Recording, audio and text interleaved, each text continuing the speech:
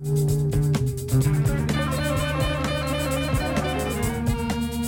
welcome to episode 94 of the Never Iron Anything Comics Review podcast. We've had to start again because we had a slight domestic incident. It seems better now. Well, you and I have not had a Not us. domestic incident. No, we're okay. We haven't had our domestic incident yet. So, as you can hear, back with us is my regular co-host, an all-round man-shot herder, French Penguin. Yes, it's that musketeer, Mr. Alan Henderson. How you doing, Al? Suffering from severe deja vu at the moment. But Yeah, I know, yeah. I said the From same that, thing I'm there. I tried to make it a bit different. Don't give it away. I'm all good. How are you? Oh, I'm very well. Thank you for asking. Yeah, it's very kind of you. We had a brief. Let's fast forward through. We had a brief conversation where you went in Forbidden Planet Edinburgh, and you got some comics from the comic shop in Croydon. Dana. Yes. Good. That's the summary. Yeah. So, what have you still got a pull list? Have you, or do you just like tend to go eBay and just get what you want, or? I just go to eBay and get what I want, and that's it. So I keep a very close eye each week on the Comic List website that produces, so that I'm basically What's coming. Yeah. But I'm not ordering that week. I'm ordering 2 weeks in advance because the way that, and that way good. I'm making sure I try not to miss anything.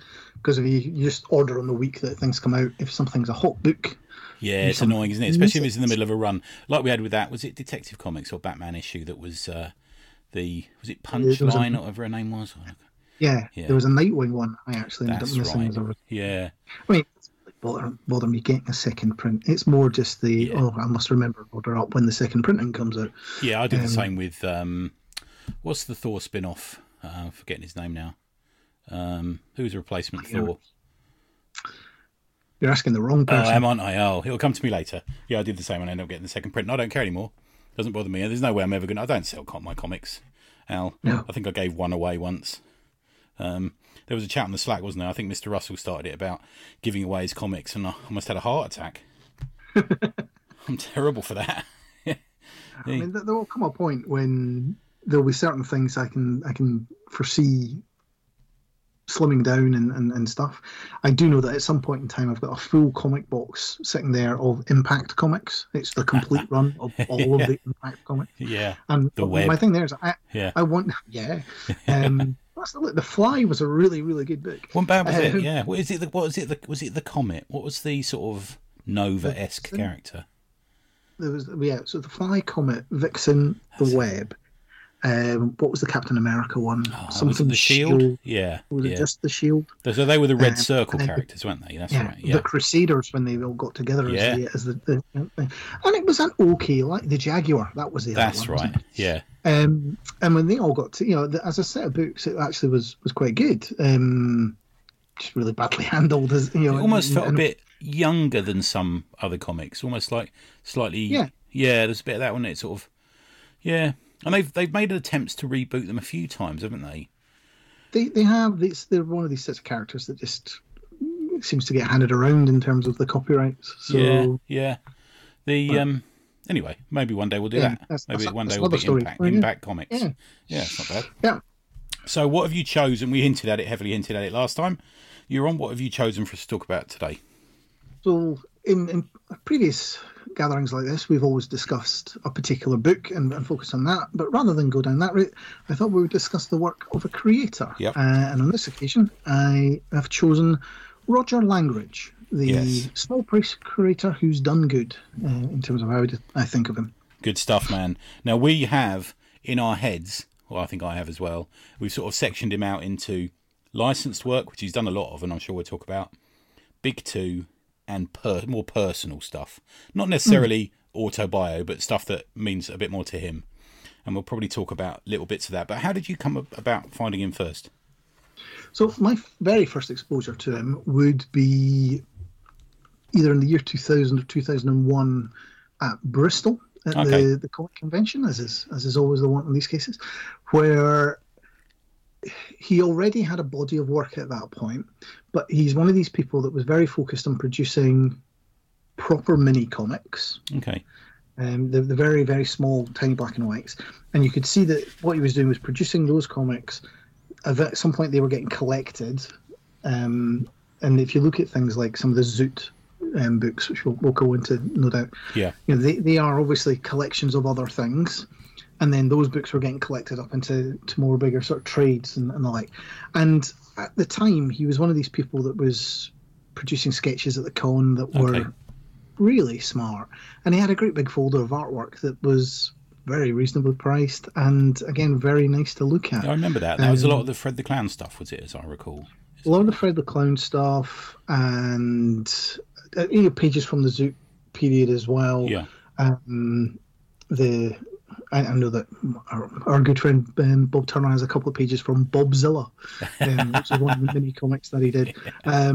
And Frankenstein meets Shirley Temple. Those sorts of books are were all kicking around at that point. So that was how I first came exposed to him. And you realise that he was just a really nice guy to talk to.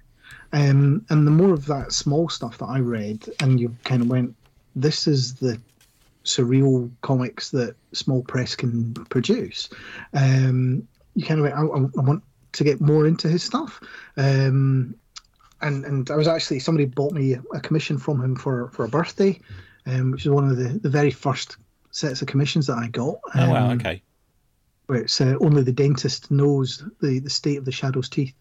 That sounds typically him. Yeah, doesn't it? Exactly. It's that sort of weird twist that you would put on things.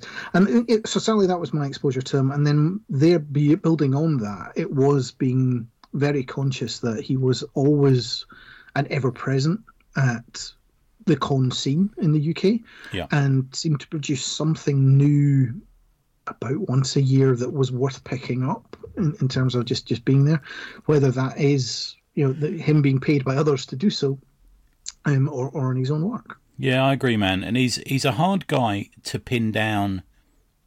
He's a hard guy to say, he does this sort of stuff, because you could say, well, he does this sort of stuff, but then again, which was his Zoot and Knuckles and Malevolent Nun and this sort of thing. You could say, well, there's that, but then again, you could also say, well, look at all this IP work he's done.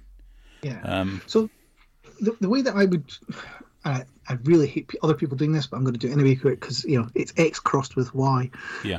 He is Robert Crumb mixed with Leo Baxendale. Yes. By way of Tex Avery, with a hint of Dave Sim, mashed together with Spike Milligan. That's not bad. So I've got my version, which we didn't prepare this in advance. It's just interesting that I've literally got it in front of me. He's a little bit of Ken Reed. There's a little bit of Ramona Fraden. There's a little bit of Joe Staten, and there's a dash of Bruce Timm. So we're not far off. I would put us both. Each works there. I think for me, I like the Spike Milligan though. Good shout. Yeah, there's definitely some Spike Milligan.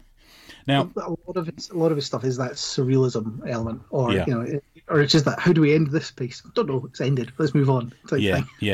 I think normally we wait to go into the history of the creator, but I think the history. Let's do the origin, and then that will lead out into us talking back to his other books. So Roger Langridge, born the 14th of February 1967, he grew up in Auckland in New Zealand. Was drawing from a very early age. I tell you where there's a great interview with which. He talks about his origins in a few interviews, but there's a really good one for those small press fans in the UK and beyond. You may have got the Scrawl magazine, which was the Scrawl Lords, which is a little group of cartoonists and comic creators who are buddies of ours, and they created this really lovely magazine full of comics. But Nick Prolix is an old, we're both friends with, and is an ex-collaborator of mine, or hopefully one day another collaboration will happen. But he does a brilliant interview with Roger, where he goes to his house and they talk through the origins. And as part of that, he talks through his origin in New Zealand. And a lot of his early comics were done with his brother. I think it's called Andrew, off the top of my head. And they did stuff that actually found its way into Fantagraphics, didn't they? I think they both worked in some of the Zoot and stuff like that there, didn't they? I think. Yeah. So that's where Knuckles and as you say, Zoot and Art Deco. That's the one I was thinking of. Yeah. Yeah, he describes the comics as, he says they were just basically in-jokes between him and his brother. And they used to sell these at sort of local shops. He went to university and got an English degree. And he credits comics as the way he actually learnt to write and to create comics and to write and read, sorry. And he met a guy called Cornelius Stone, who's a New Zealand zine maker, I never know how you say it, who did something called Razor magazine. And he met Cornelius at a place called Mark One Comics in Auckland. And I think Dylan Horrocks was a regular there too. I'm also a fan of Dylan's work, actually. I do like his stuff. Right. And so I always imagined that Cornelius Stone was a made-up name. Yes, I did too. Because I was like, this is one of the ones where he's like, I'm going to say there's a writer who's a made-up writer. But okay, no. Yeah, no, you might be right, because I did think, that's a fucking cool name, isn't it? Cornelius Stone. Sounds like a BBC detective. Yeah. As a kid, he was a fan of Disney comics. He classifies it as, he had to go on long car journeys and comics were thrown in the back of the car, much like you and I. Yep. He was a fan of British humour weeklies like Shiver and Shake and Whoopee. Before being a cartoonist, he wanted to be a mad inventor. And he says that certainly that need has influences the way he creates comics. Early characters, like you say, were Art Deco and The Gump. And he's described that we're going to go through a number of different quotes from him, but one of the ones that made me laugh was, I make a mess on the page and I correct it later. I thought, that's great. I like that. Yeah. Which is weird because I don't think of him as a messy artist. I don't either. I think his line's actually quite strong and clean in a way, It's a very precise drawing style that he has. Yeah. With a lot of very, very fine liners. Yeah. I think I discovered him without knowing, mate, I think. I probably saw him at Bristol, like you. We were both going to that convention. And I probably looked through his Fred the Clown book. I didn't buy any art from him. But then again, I did start reading a lot of his licensed books. So I remember there being a big buzz around Thor the Mighty Avenger when it came out. And I picked it up because I think it's issue 4 has got a Captain Britain issue. He meets up with Captain Britain. They get drunk and get in a pub fight together.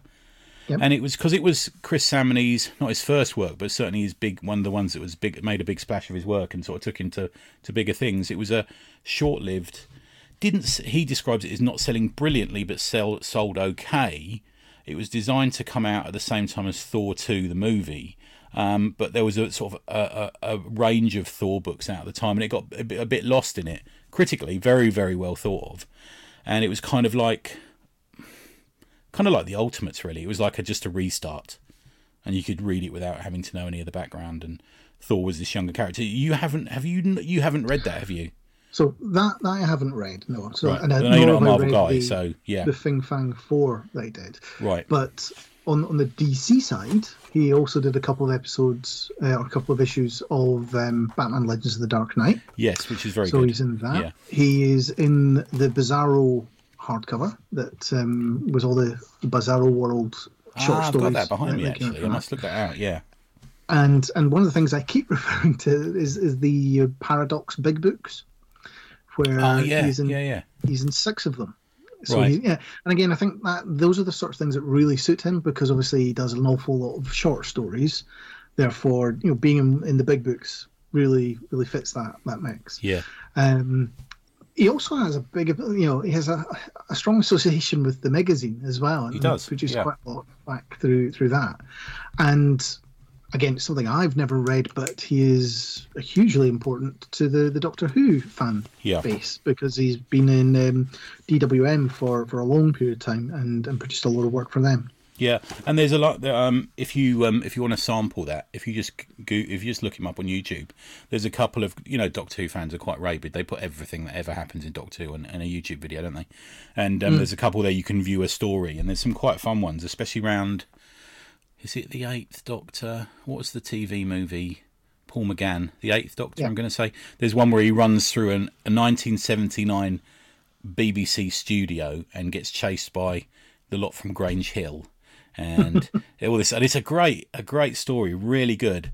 And just so on point with his style. I think it works really well. And I think he describes the Doctor Who stuff as just being something he enjoys, but like a regular paycheck. So it's not much, but it comes in and he knows he's got that, that sort of thing. And if you go onto his website, which we'll probably mention this several times, which is hotelfred.blogspot.com, there's a Doctor Who link in there that basically has a lot of the tip-in images that he's used for the magazine. Oh, they look lovely, don't they? So people can see all the different Doctors and all the different takes that he's done. And they're all coloured, aren't they? Because I think in the monthly it's black and white, but I think they're coloured. They look brilliantly. Really good, really good stuff. Yeah. Well, let's talk. Should we start? Let's start. Bear in mind we've started there, and I know we we want to talk about his more personal work, but let's just mention the licensed work. I made a little list. Now, tell me if I missed anything out here. So this is licensed work that he's worked on. Muppets, Rocketeer, Popeye, Mandrake the Magician, Betty Boop, she's not doing the do, The Goon, Bill and Ted, and Doctor Who.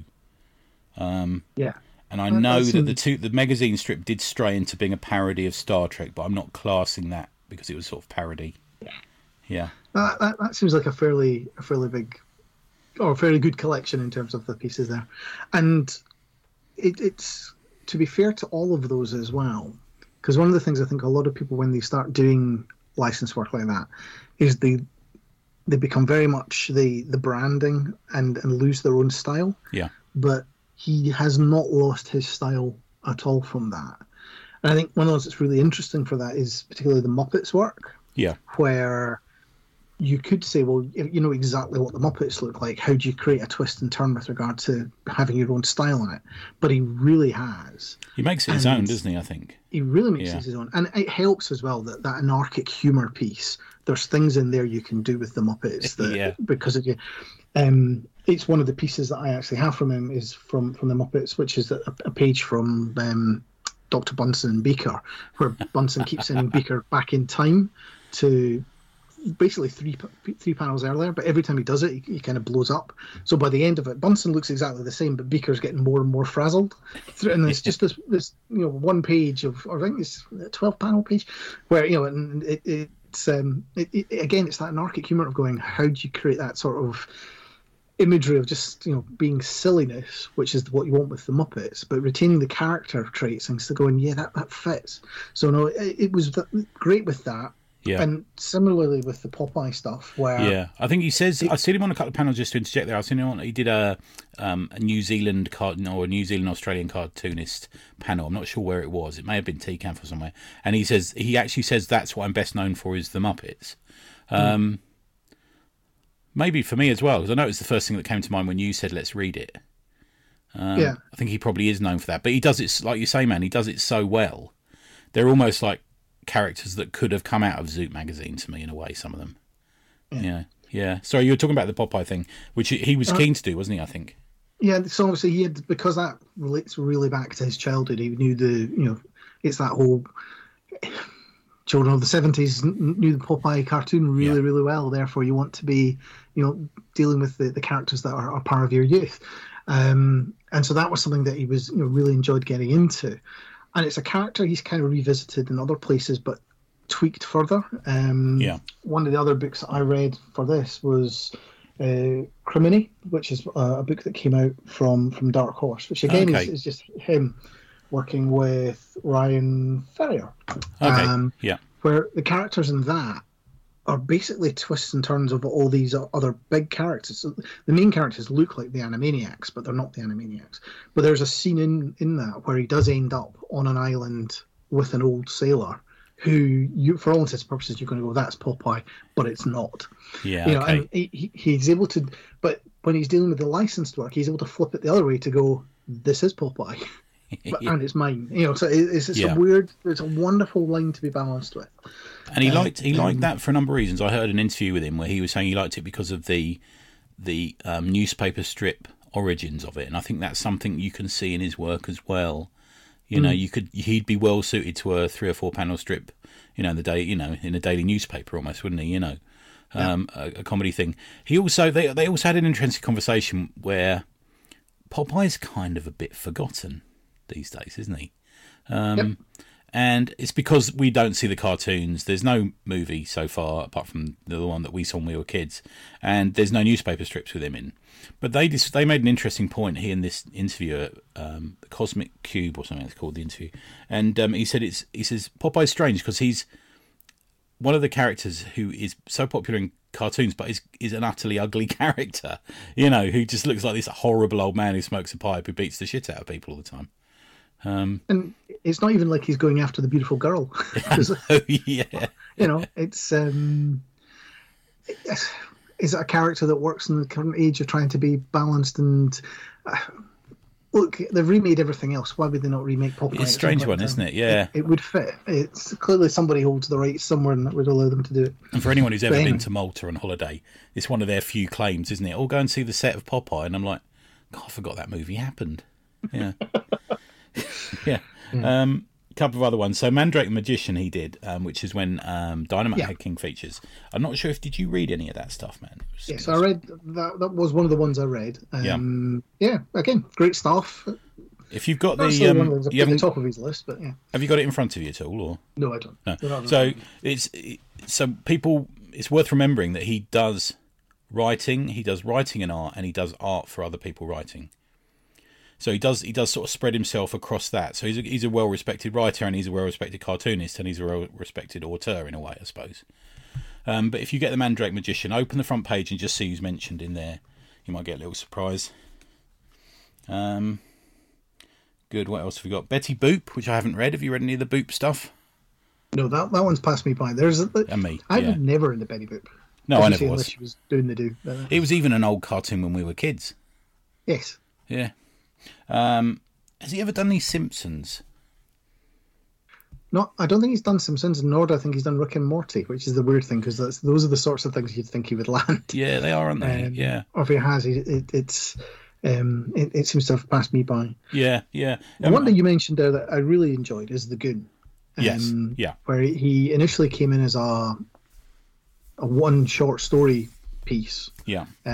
For the black and white series that they did. Right. But then he's been back and done a lot more since then. Yeah, he's done a whole trade with Norton, hasn't he? I think him. Yeah. Him and Mike Norton and Marisa Louise have done like quite a nice little trade, and tonally very fitting with the creators. You know, Powell, isn't it? Yeah. It really does fit in. You wouldn't blink really. It's nicely done. Works well. No, I think it does. Because the original mini-series that he was involved in, where it was just the 5-piece story, it's not really a Goon story that he does there. Okay. It's a Pete and Dud story. Oh, is it? Okay. It's two Rag and Bone Men, but it's Pete and Dud as Rag and Bone Men. Right. And the goons all happening in the background, if you like, and the dead bodies keep getting thrown in the back of the truck from the Rag and Bone Men, you see. And it's absolutely brilliantly paced and brilliantly delivered in terms of that. I must read that. I love Pete and Dud. Has moved on. We all had those cassettes, didn't we, that were recorded by an older cousin or something, which says, "Everything gives me the horn." Do you remember that one? I do. Cracks in the pavement. Yeah, brilliant. Most of it you can't repeat. They were pissed off their nuts on that. Oh, that's why I liked it so much, I think. Bill and Ted's quite interesting. So he did that Evan Dorkin writing. Evan Dorkin had obviously done some Bill and Ted writing and art previously. And that was for the new movie that came out. I've had a look at that. It looks nice. I think him and Evan Dorkin... I was thinking about who I would put him nearest art-wise. And I think Evan Dorkin isn't a million miles away in the way he draws stuff. I think Evan Dorkin's just a bit more violent, I think, in a way. But the Zoot stuff... other one, or if you're going to say that in terms of where you would align him with, Jim Woodring, Frank, is the one where I would put it. Okay. There's a big linkage there. Oh, man, I love Frank. Love it. A lot of his earlier stuff is where I think there's much more linkage to Dave Sim. Okay. Where, like, we're jumping around quite a bit here, but some of the stuff that we talked about from the where you looked at Zoot, where, because you really liked one of the stories in there where it was the two talking heads. Yeah, he's the redoubtable Tarquin. He may be my favourite comic character I've read this month. I've got to be honest with you. Yeah, I want to be him. If I told you that had been in a Cerebus comic, you would not be surprised. Yes. Yeah. And then maybe that's just because it's 1992, and therefore, that's what Cerebus looked like as well in 1992. Yeah. And there's pages in I only have a couple of the very early Zoots. There's pages in number 3 where it's just nothing. The whole page is just hatched. Yeah. Okay. Yeah. and you're like, that is Cerebus that or as Dave. That's what Dave Sim was also doing at the time in Cerebus. So that's why I think there's linkage there. And the fact that a lot of this is, the linkage between the self-publishing side of things.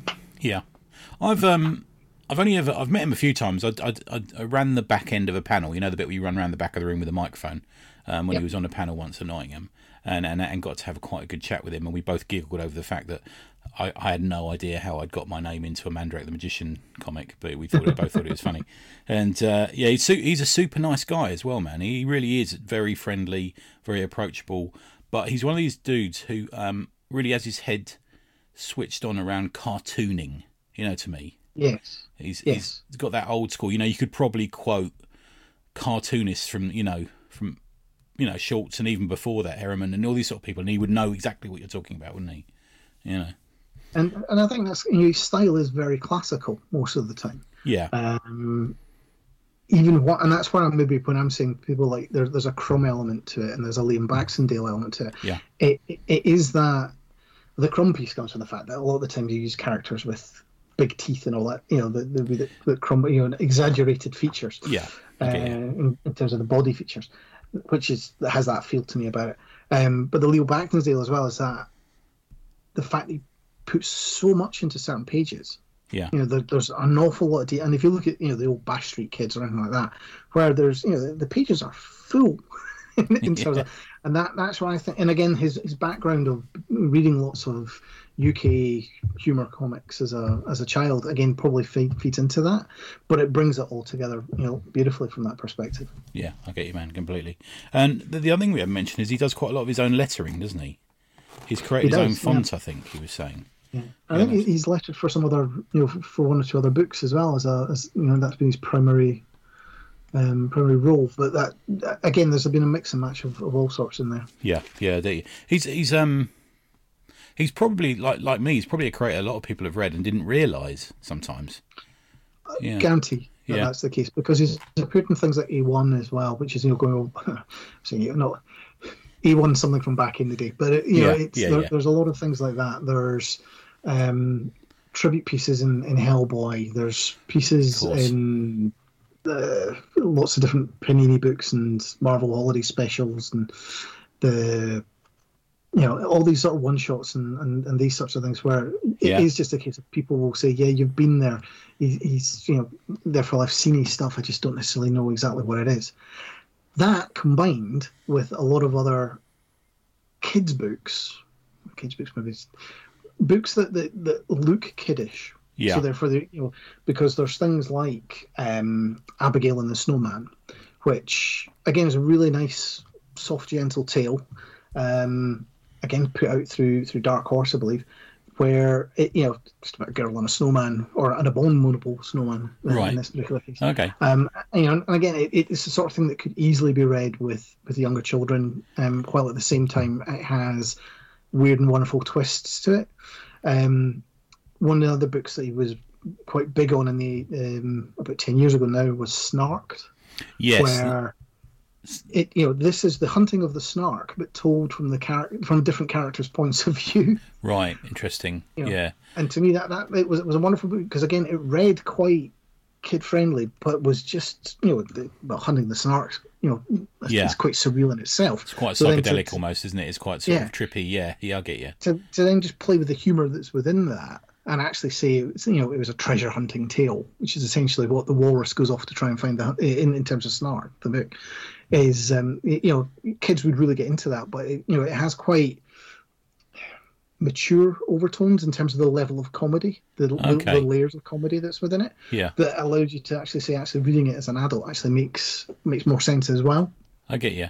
It's interesting actually. I was just reading I read a quote the other day that said when he first came to the UK, he met up with Archie Goodwin at a UK comic convention, which I'm guessing was probably UCAC back then. And he showed him his portfolio, and Archie Goodwin, seriously one of the nicest blokes in comics, said, "You're talking to the wrong guy. I don't understand this." That's great.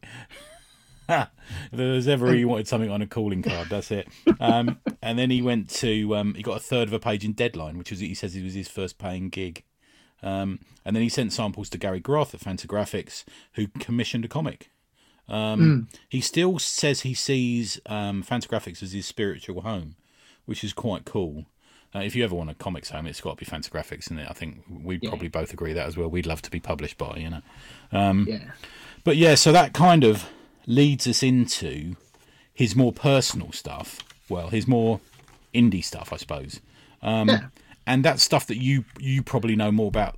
Where I might have read Thor: The Mighty Avenger, this is something definitely your realm, isn't it? So is Zoot is Zoot at the centre of the wheel, or is Fred the clown, and it all spreads out from that, maybe? Or So a lot of it changes over time as to Right. what's in and out, and I'm going to use a lot of Fantagraphic stuff as being his personal stuff as well, just because the way it ties.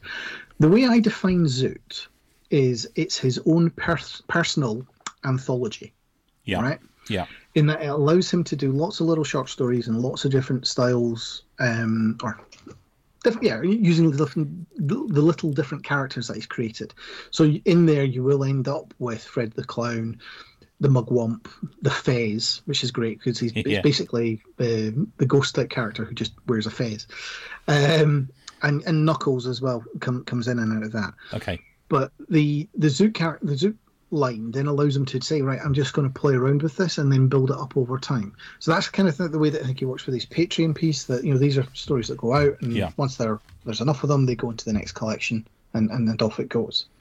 Now, beyond that, those characters have had their own high points, and there's times when they've been the key focus of attention. yeah, So the Art Deco piece, which is much more about Art Deco and the Mugwump as the Gump as the two main characters that are in Art Deco. That was one of the very early books that he did, where it's again I keep wanting to use the word surreal in terms of the humor that's in there, because it's all about this posh character who just wants to go out to a party and get drunk, and and has got the idiot that goes with them, but the two of them are. It's a sort of road trip movie then after that, but them going to this house that seems to have a party going on but isn't. Yeah. And it's one of these things where you can, as a book, it's quite weird because you can almost open it at any page and start reading 2 or 3 pages, and those make sense in themselves. But as an overall concept, it's just bizarre the way that all things tie together. Yeah. But by using nonsense characters, that allows them to keep going back to this concept of saying, right, how can I can do anything with them because they are nonsense characters, and they've got a style and design that means I can play with them and push them into different shapes and formats to say, right, this is what I want to do with these characters. Yeah. Which is a great way to then play with the artwork, because these as I say, he's very dense in terms of what he can put on a page. He can use all sorts of grid layouts, and I mean, there's a lot of ink on these pages, aren't there? A lot of the time, yeah. Some of the pages you can say, oh look, there's 20, 30 different panels on there in terms of the format and layout. So the Art Deco one is one of the other ones. Fred the Clown, however, has probably become the most consistent character that he's used. Okay. Can I just quickly go back to Zoot? So just before we move on to Fred, and I have read some Fred, so I'm okay with that. But I was reading through. I ordered some off eBay. I ordered some Zoot and some Knuckles off eBay, which came and are not expensive. You can get them quite cheaply, and they do allow him to experiment. There are, within reason, a few different style choices in these, aren't there? There's some that are slightly more scratchy and packed in, and I don't want to say experimental again, but they kind of are. And then, but compare that to the page that I sent you earlier with the Redoubtable Tarquin, which he knows, and that's to me is the most sim-like page in this because and this is so you're talking Zoot Volume 1. Yes, right? Yeah. You're talking Fantagraphic. Because he's still publishing Zoot, or what he started to republish Zoot himself in 2017. Right, okay. Right. So again, if you go to the Hotel Fred website and go to the Big Cartel there's 4 issues of the most recent Zoot, if you like. Oh, and okay. that's where he has things like a McGonagall tale. He has the Fez running around but realizing he's ended up in the wrong hat. You've got, I think that's where I sent you some of the pictures as well about standing in line for the toilet and all that sort of stuff. And there's some great things in here where, again, it's about him allowing him to play with what he wants to do, because there's actually in the Zoot from 2019 where the theme of the book is almost him having not being able to sleep. Okay. And thinking through the night, here's another idea. As you do when you're a creator, you get your ideas at 2 a.m. Yeah. And there's That's one when of I the get bits up and he go says, home, Al. well, as long as you're taking notes at that point. Yeah. One of the things, lying awake, he goes, "Oh, I've thought of a better ending for the Art Deco book." Yeah. Which was from 25 years, 30 years earlier. And he then draws the 2 or 3 pages of what that would be. And that's him, as his dream sequence of going, this is how I would end it. It would be better. And that's in really the new Zoot. That's in the new series Yeah. Zoot. Oh, wow. Yeah. Okay. Not in his, because he does talk a little bit in his, we'll talk about it later, his Instagram comic about being awake in the night as well, doesn't he? Okay. Well, let's see, the Instagram comic, which is also his Patreon, basically what he does is he publishes all these things through the Patreon. And then a couple of weeks or a month or so later, it comes out on Instagram or whatever. And then once they are collected, that's the next. As I say, that becomes the next Zoot. Right. So okay. there's a balance of what he puts out on Patreon. Because sometimes it is the pure diary comics, and they're something else. Yeah. But a lot of the stuff that ends up in the new Zoot goes out through the Patreon. And then Patreon's becoming quite the thing, isn't it? It really is. Yeah. And I think people have taken advantage of it during lockdown because it's a nice, easy way to distribute your comics almost, daily or weekly or however you want to do it. It's, I wasn't on any Patreons before lockdown, I've got to tell you. Yeah, so, it's definitely the way to go, I think. I'm just going to read you this page before we move on to, it made me laugh, the Redoubtable Tarquin. So the Redoubtable Tarquin is someone who, he doesn't really understand other people's attitudes, and he's a bit of a twat, isn't he? You know what I mean? So he's muscled his way in to sit with this woman, and he says, Kim, I like you. He says, Kim, yes, Tarquin. Then there's a silent panel of them staring at each other. Kim, I like you. And she says, well, I like you too, Tarquin. And he says, no. I like you in a special way. And she says, well, I like you in a special way too, Tarquin. And he goes, no. I like you in a dirty way.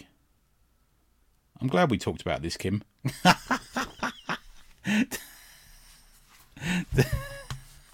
Well, let's hope these aren't autobiographical, Just made me laugh. Sorry. Yeah. and then we have Fred the Clown. And now Fred the Clown, which I have read some stuff of. Good. Yeah, in preparation for today. Good. So Fred was originally called Bill the Clown, believe it or not. I didn't know that. Yeah, started in 1997 as a newspaper strip submission.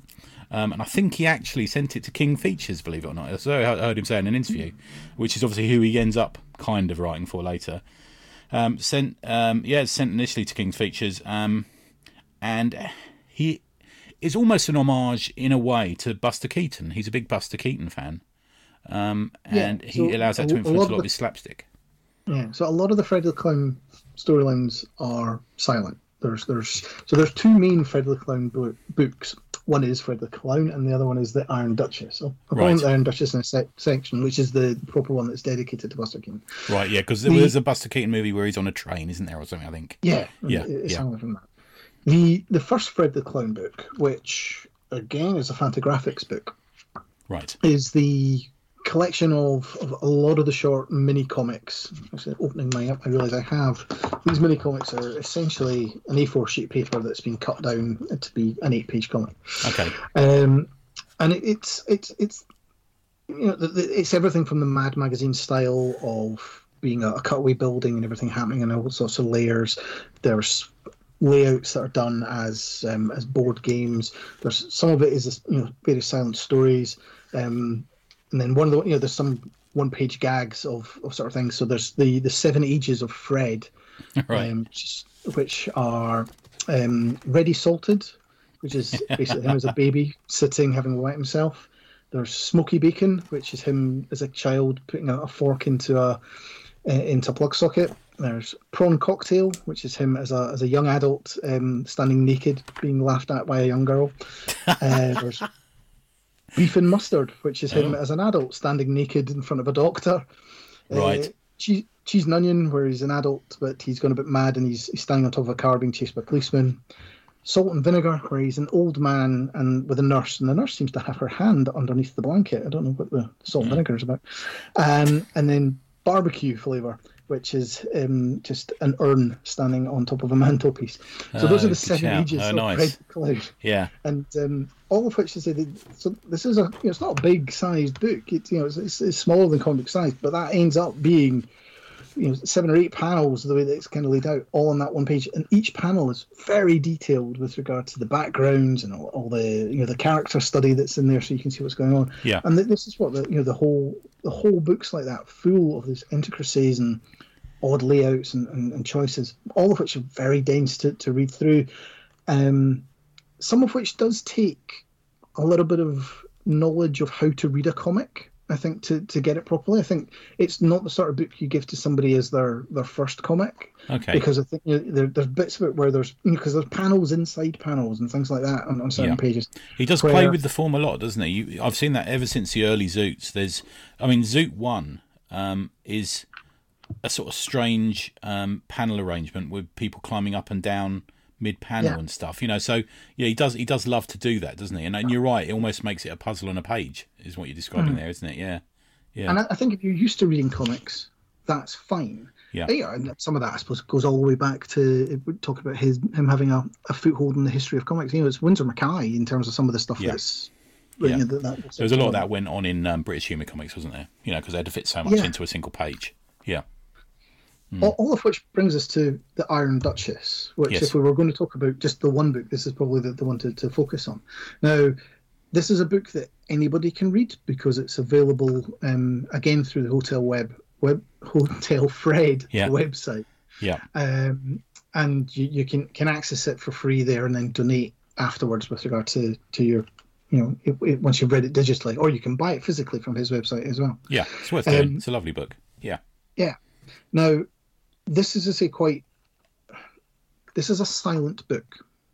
Now, in the same way that a silent movie is a silent movie. I know you're about to say, aren't you? Yeah. There's the odd word here and there, and there's the odd speech bubble that features an image in it as well to try and say this is what we're talking about. So if somebody wanted to mention a horse, he might use a speech bubble with a picture of a horse in it to say the horse. But it's the ability to tell a comic storyline in the form of a silent movie is really difficult. And there's good examples out there and there are bad examples out there. This is probably one of the best examples. I think so. We're fine. Yeah. We've all experienced that moment where we get the art. I know you're an artist as well, but we've both written comics. And when you get the artwork back, there's something that's sort of gratifying when you find that you can understand the story without the lettering having been done yet. Yeah. I think which is good. And he easily does that with this. Yeah. There's that language, isn't there?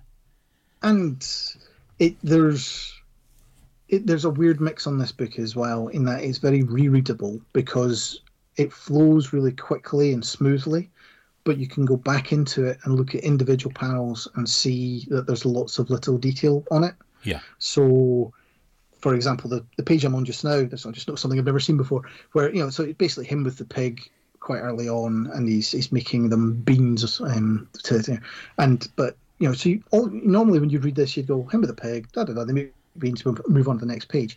But if you look closely at the panel that's got the pig watching him cook the beans, there's a sign up on the wall that says "Bless the sty" and things like that. It's lots of little hidden details just around it that you kind of. And actually, the panel below that as well, there's a picture of his mother on the wall, not Fred's mother, the pig's mother. Him and the pig sitting around the table. There seems to be a lot of beans in that tin as well, aren't there? Yeah, they do well out of that one tin, don't they? But I know what you mean. Yeah. So I could pick out all sorts of pages from this to say, look, there's things in here that are really wonderful to look at. Yeah.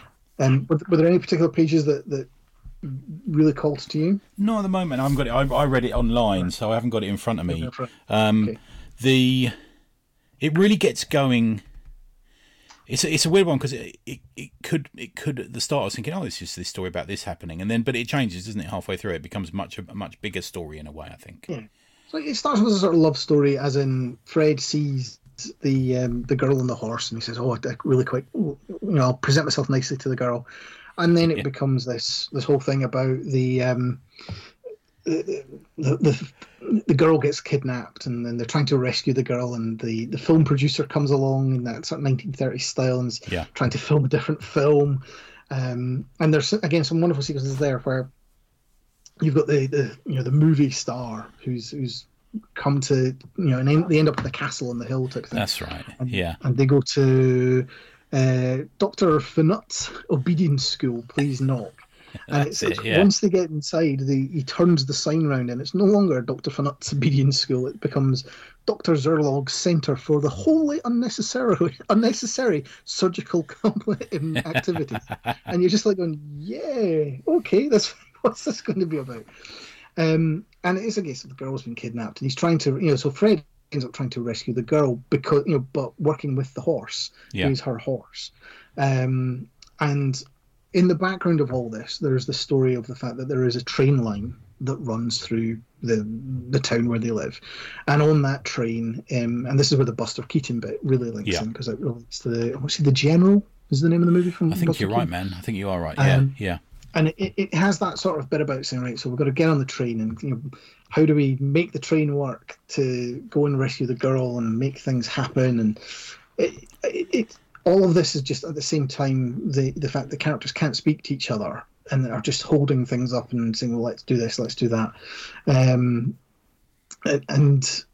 the eventually the train crashes.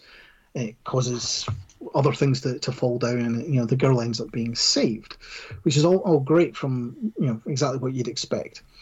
There's then a real twist in the tale at the end where the father, firstly the mad scientist has basically done all his surgical things and has put the film producer's head on top of the weird monster. That's right. To run around. Yeah.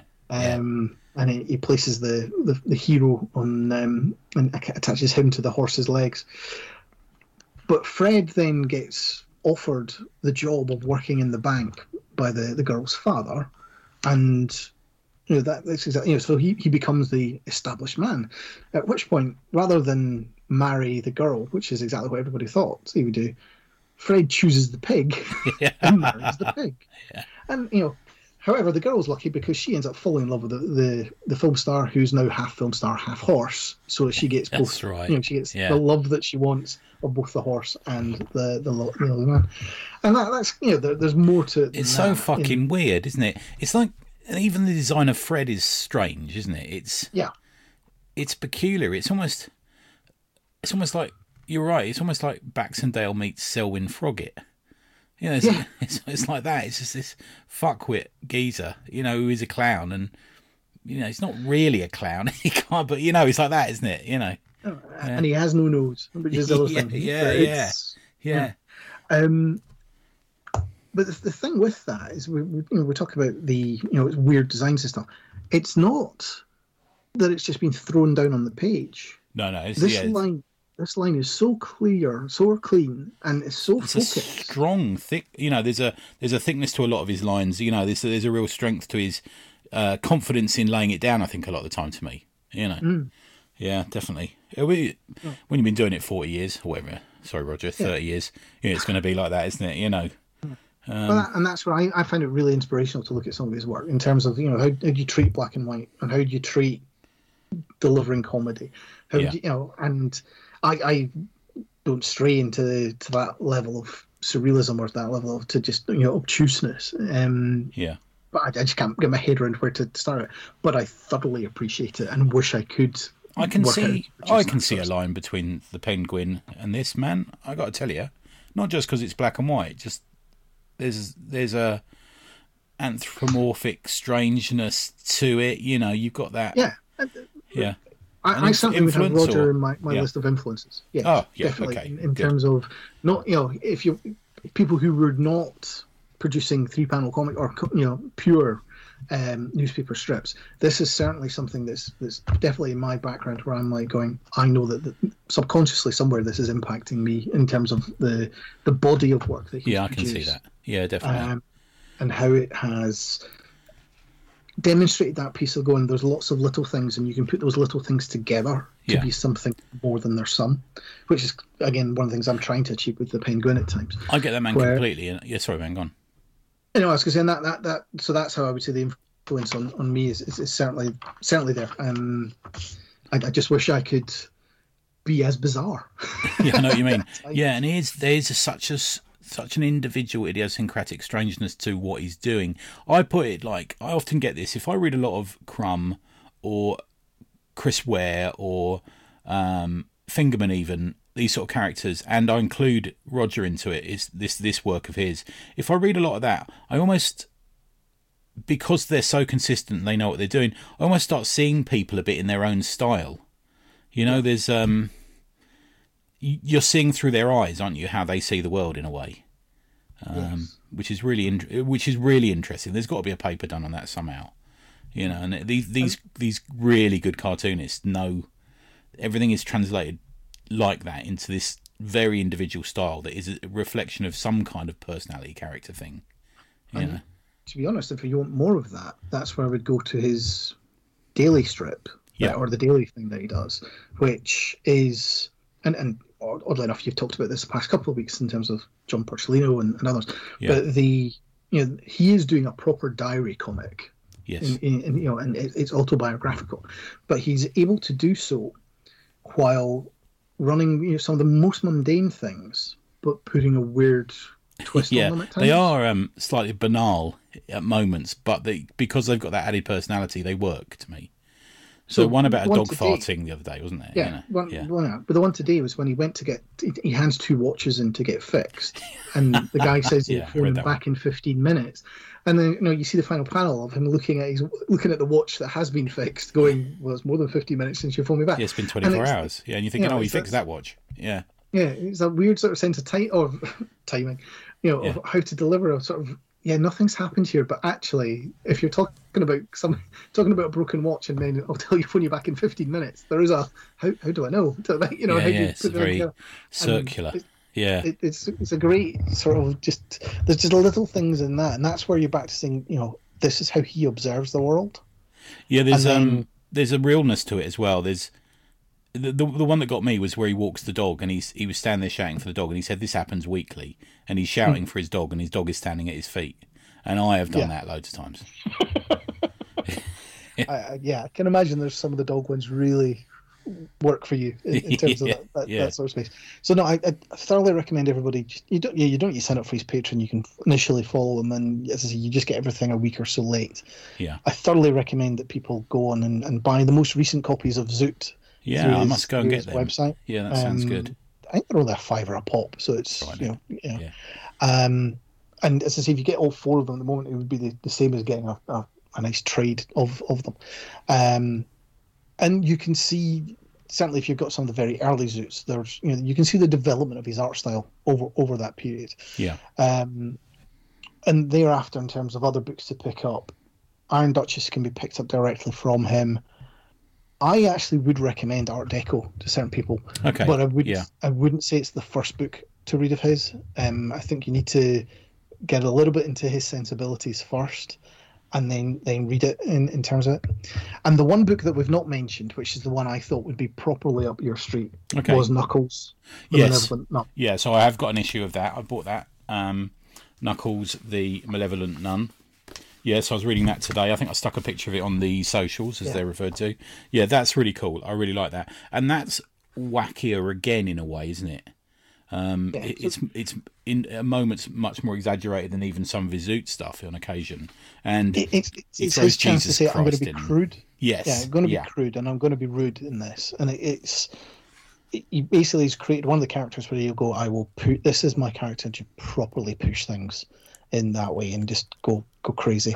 I can take some of the others to, each of the Fred the Clown's really nice and soft, and I'll be bizarre with him, but I'll not be, it's still going to be, family friendly or PG, while this Knuckles really isn't. I just opened the page and there's a panel of a big fly.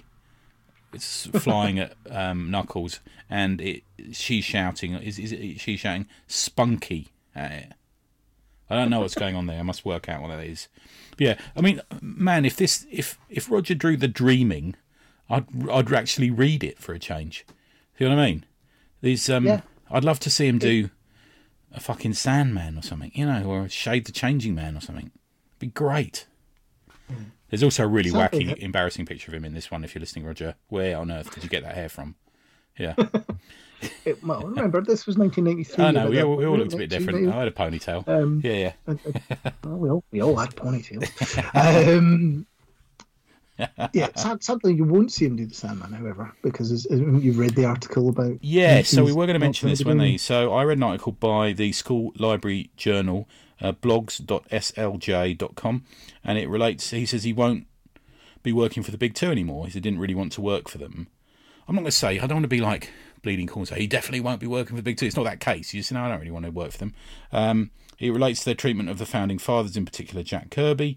He also said he doesn't really think he has anything that Marvel wants. I will disagree, because I think Thor the Mighty Avenger is incredible. I think it's a brilliant book.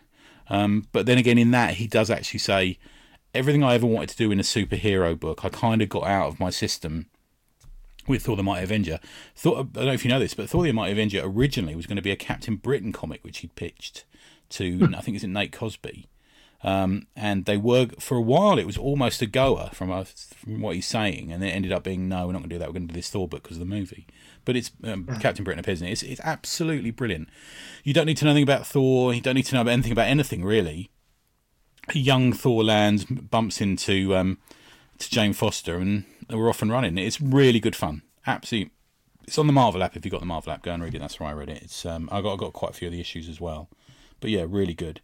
It's a shame, because I think he'd be great on a lot of. I think he's a great writer as well. I think he would be a breath of fresh air on some titles. Yeah, you know, he wants to do a Plastic Man. I've never seen ever. Yeah, exactly. Yeah, I think you're actually, right, man. I thought Plastic Man would be absolutely perfect for him. You know, yeah. Based on what Kyle Baker did with Plastic Man, you can see that Roger taking it in a similar but different vein in terms of. And he's a big fan of Jack Cole. He also wants to do a Metamorpho comic. But he says they try every so often, which they kind of do, don't they? With Metamorpho, he appears here and there. But and he's a big Ramona Fraden fan as well, and I think either of them would be great. You know, I'd even trust him to take over Ambush Bug. There you go. I think he'd be right on that as well. It's one of these ones where I think that if he was to go back to the Big Two, I think you're right. He probably would be less inclined to do the spandex and more inclined to do something a bit left field. As you say, you know, Plastic Man would be ideal. Anything of that sort of ilk where it just has the ability to. He'd even do a good Deadpool, I think. It's about the nearest I'd push him towards mainstream, you know. But it would be the wackier end of it, I suppose. Yeah. What's the X-Men? Is it Dupe? What about Dupe? It'd be good. There's more than enough scope for him to produce his own work at this point and get it out through. I mean, he's clearly well liked within the Dark Horse sphere because there's quite a few books from them. Yeah, Boom like him, don't they? Or Kaboom, whatever it's called. He's done stuff for them. He's done that Bill and Ted thing. Still putting stuff out. Yeah. Good point, man. Yeah, so the website is hotelfred.com. I'm right in saying. If you go to it, there's a banner across the top, and it takes you to all the different stuff. Even takes you to his Wikipedia page, I think, one of the links, and it's very useful. And you can go and read some of his comics and leave a donation afterwards, after you've read them, to say you've enjoyed them. His Patreon is patreon.com/hotelfred as well, and he does do an Instagram, which I think is hotelfred. I think I'm going to look that one up.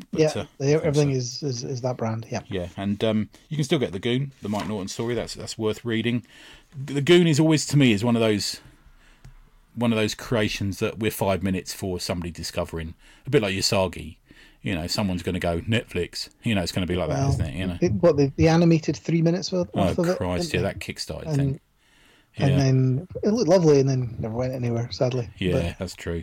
There sometimes I'm like going, no, just leave comics alone. Comics are comics. Me too, man. Yeah. You know, we've got enough problems inside comics.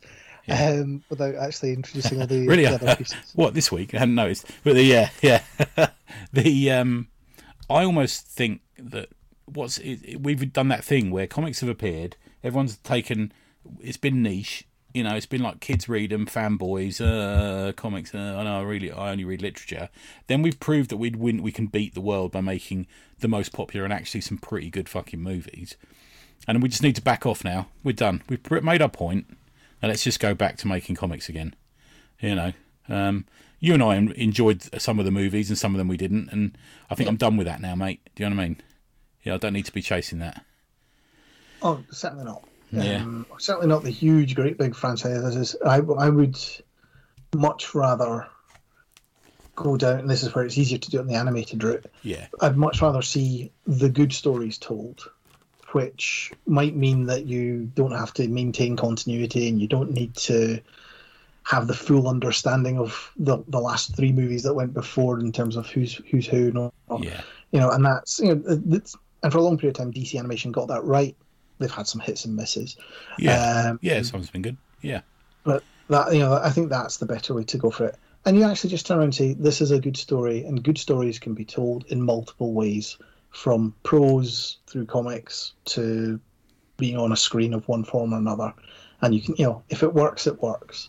But let's not forget, at some point we also need to produce good comics. Yeah, we do. And Roger Langridge produces good comics. Yeah, exactly. Yeah, definitely. As much as I want him to get a Netflix deal because he'll have a few quid in his pocket, I'm not really fussed as long as he's making comics from a sort of slightly, selfish, personal way. But yeah, no, I agree, man, totally. That's a good one, good little subject. Let us know on the socials if you've enjoyed it or if you have read stuff that we haven't talked about from Mr. Langridge, and let us know if there's any other subjects you want us to cover in the future. I think we could probably put a bit of a shout out for that, actually. Yeah. And nobody's allowed to say Holy Terror. Too soon, maybe. So there you go. Holy Metal Island, maybe, but not Holy Terror. Yeah. Oh my God. So too far. Yeah. So good stuff, man. So what are you up to? You're rocking and rolling. You got the 2000th under your belt now, haven't you? It's well out of the way now. Yeah, we're already on 2012 or something. I don't know. So yeah, we're plodding along with that. We are about 70 pages into the next 100-page book for the pen to go in. So I just need to work out what the timing for that will be. Given that I'm at the point now where I've got so much stock from books that I'm if I put another one out before I start going to conventions. I know, again, yeah, that's right. I'm not entirely sure where else I'm going to store them. So when your next one will be Thought Bubble, will it? Yes. Yeah. In terms of I might pop down to the lakes for the day.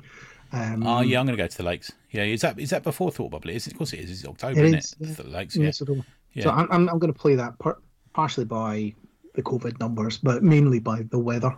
Yeah, I think some of the guests are now online, aren't they? So I'm still going to go because I want to see Ian, Nikki, and all that little firm. But yeah, I know what you mean. Which is great. But the thing for me with Kendal is you have to walk all the way around Kendal. So if it's a very wet weekend, it's not necessarily the most pleasant thing to do. Yeah, I got pissed on last time. Yeah, I got soaked last. It's just a bit of you know what? It maybe changes. Do I go the Saturday or do I go the Sunday? That might be very weather dependent. That's probably going to be the. I'll tell you what's a good one is going the Saturday, because a lot of the charity shops and secondhand shops put comics out especially for that day. And there was as big a queue at one of the secondhand shops as there was at the doors to one of the halls when I was there. Yeah, interesting. Yeah. All blokes our age as well, it's all that sort of thing. It's a kind of social. I probably won't table at it, I don't think, but it's a nice social event. I quite enjoy, going for a coffee with such and such, and going out for a bite to eat. I hope to pop to it, as it's depending on the world.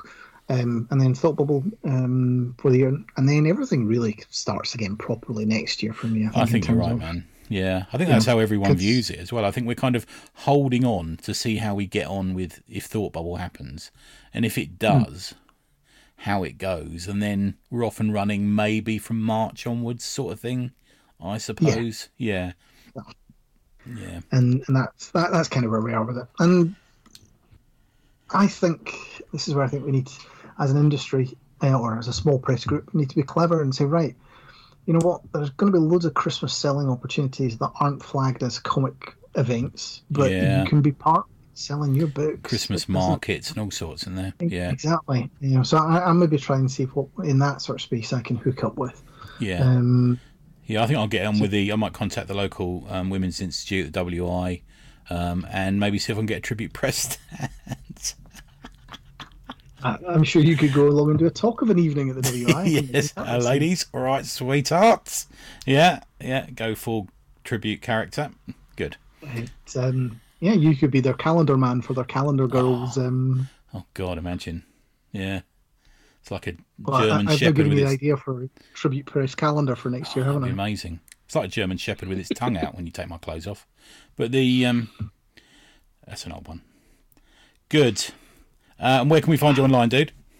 You'll find me at Penguin, just on any form of social media. You'll just search for at Penguin, you'll find me. Good. Look in the links. It will all be in there. Come and find Tribute Press at patreon.com/Tribute Press. The first issue for those who have got plumped for the physical copy is going out this week. End of issue 1 of Flesh and Ink ends on Monday, and the new issue starts then. So if you're in that tier, you'll get a physical copy. And George Mayhem's just come out as gone out as a little present to the people who had faith in us and booked us and booked on with us. Lovely it was. Thank you, man. It's very kind of you. We're quite pleased with that. I went for a nice bite to eat with 4P the other day, and we've got the next one planned. And I had a meet up with Falpy yesterday, and we got our next one there planned. So yes, going strong. It's going all right. Yeah, good stuff. And so I've got a new date for you. Actually, I'll give it to you in a minute. We're logged in for the same time next month, if that's cool. all right, dude.